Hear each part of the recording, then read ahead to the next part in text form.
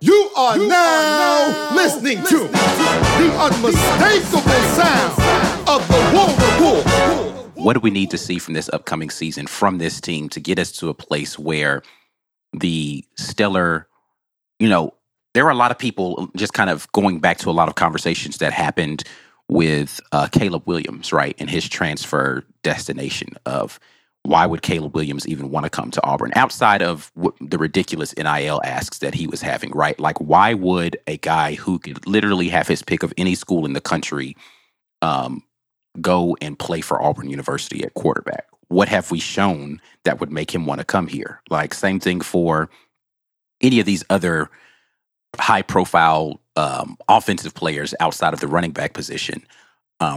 Or even offensive linemen, right? Like a lot of the big-name offensive linemen in the portal, they weren't giving Auburn a serious look. What things do we need to show in this season to get to a place where a guy on the offensive side of the ball says, I've got 1 year to make it happen. Auburn's the place I'm going to go do that. What do we need to see happen this season? I'll start with you, B. We've got to get guys drafted. And that's what I was saying earlier. Like, we wouldn't see it between September and December. We'd see it the following May. We'd hear about it when they started putting out mock drafts and they had guys who were unheard of from Auburn going first and second round. That's what will do it. There are teams that never win their conference. Like, you think about Iowa. All right, if I'm a tight end, did George Kittle go to Iowa? Yes.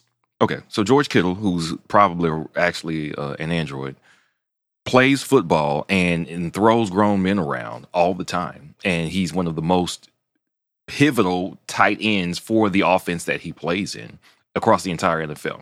And he went to Iowa. And Iowa has a continual habit of churning out these players because they're stuck in 1980s football. But there are players and prospects who actually like that type of football. They want to be brought up in that football. They want to maximize their potential in that type of football. And they are going to go to the league and dominate, or at least be very productive. It doesn't matter that Iowa doesn't win anything. Iowa doesn't win anything, and they are terrible to watch. Nobody wants to see them. You're not going to win. You're not going to go to the playoff at Iowa. But you know what you are going to do? You're going to go to the league prepared to play the type of football that the NFL wants you to play. And that is enough to get very good tight end prospects to go to Iowa and offensive line prospects. That is what we have to do. That's how you step around. Oh, well, you're gonna come here and win for championships. If you can't sell that, get me to the league. Right. Get me to the league. Okay, I'm not gonna get rings. I'm not gonna get my face all over everything. I'm not gonna be a Heisman candidate. But can you get me to the league? Because a 10-year NFL career is worth infinitely more than 2 Final Four appearances in football. It just is. And that's what it is. So that's your workaround. We've got to get guys who are here who were unheralded or unmentioned when it came to mock drafts. By the end of the season, they have played their way, and we have developed them into draft picks. Yeah, it doesn't have to start with first-round draft picks. You know what? Get guys who were unheard of. Get them in the 6th round. Get them going in the 5th round. And after that, make sure their names are sticking, and they're sticking past that first contract. Now, it looks like then I have prepared, as Coach Harsin has prepared guys to be productive for long-term in the NFL. That is the best thing you can do. And we won't get those long-term results here this year, but get some names mentioned in the draft and get them drafted. That's how you get players going, all right, I'll come here for you and give it a shot because you're going to get me to the league. Let's go.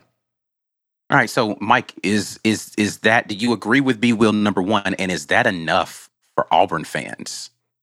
We've got a lot of players going to the NFL, so Carson's doing a good job of developing our program. Yeah, I think that you cannot have guys going to the NFL and not point back to the development of our football team, particularly in our league.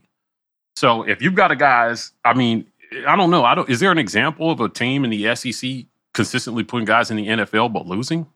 Kentucky.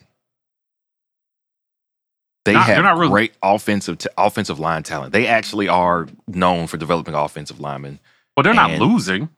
They're not losing, but they're not winning anything. They're kind of on the upswing. I mean, they're not a losing program. That's my point, is that can you be Kentucky at Auburn? Yeah, and people be okay with that. You can this year. Yeah. You could be This 9-3 year, I'm talking or about 8-4. like year 4-5 of Brian Harsin. Is he going to continue to be able to be a Kentucky type of program? No. You need to have an SEC West title at the very least by that time. Right. I agree. You need to have an SEC championship game appearance at the very least. And even that might not be it, depending on how the other years went. But you need to show steady improvement that culminates in you're consistently competing for that West title. And you need to be giving Bama a run for their money. You need to start beating your rivals. So, like, again, if we're putting guys in the NFL, to me, that is because we have not been, let's be clear, we have not been putting guys in the NFL at a high rate. Right. No, we haven't. Not comparatively speaking to the talent that we were bringing in based on how they were rated. Right. The least amount of NFL prospects for a team bringing in average top 10 recruiting classes since 2013. Insane amount of underdevelopment going on. So if you are now bringing in talent and you are developing that talent and they're making it to the next level, I don't think that we would continue to be in that mid kind of range. You know, if you've got that kind of talent, the only reason you're not winning is because coaching is holding them back. So let's say maybe you're developing the guys, but the on-the-field decisions aren't great. Mm-hmm. Kind of how B talks about, like, hey, Saban's great at getting the players and coaching them up, but as far as X's and O's are concerned, right? Maybe a little mid there. It just doesn't matter because he overcompensates in one area. So they can overcome his lack of on-the-field prowess because the talent is so good. They're so good at everything else. That's essentially where we can be, I think, is that, get the guys. And it's not about stars.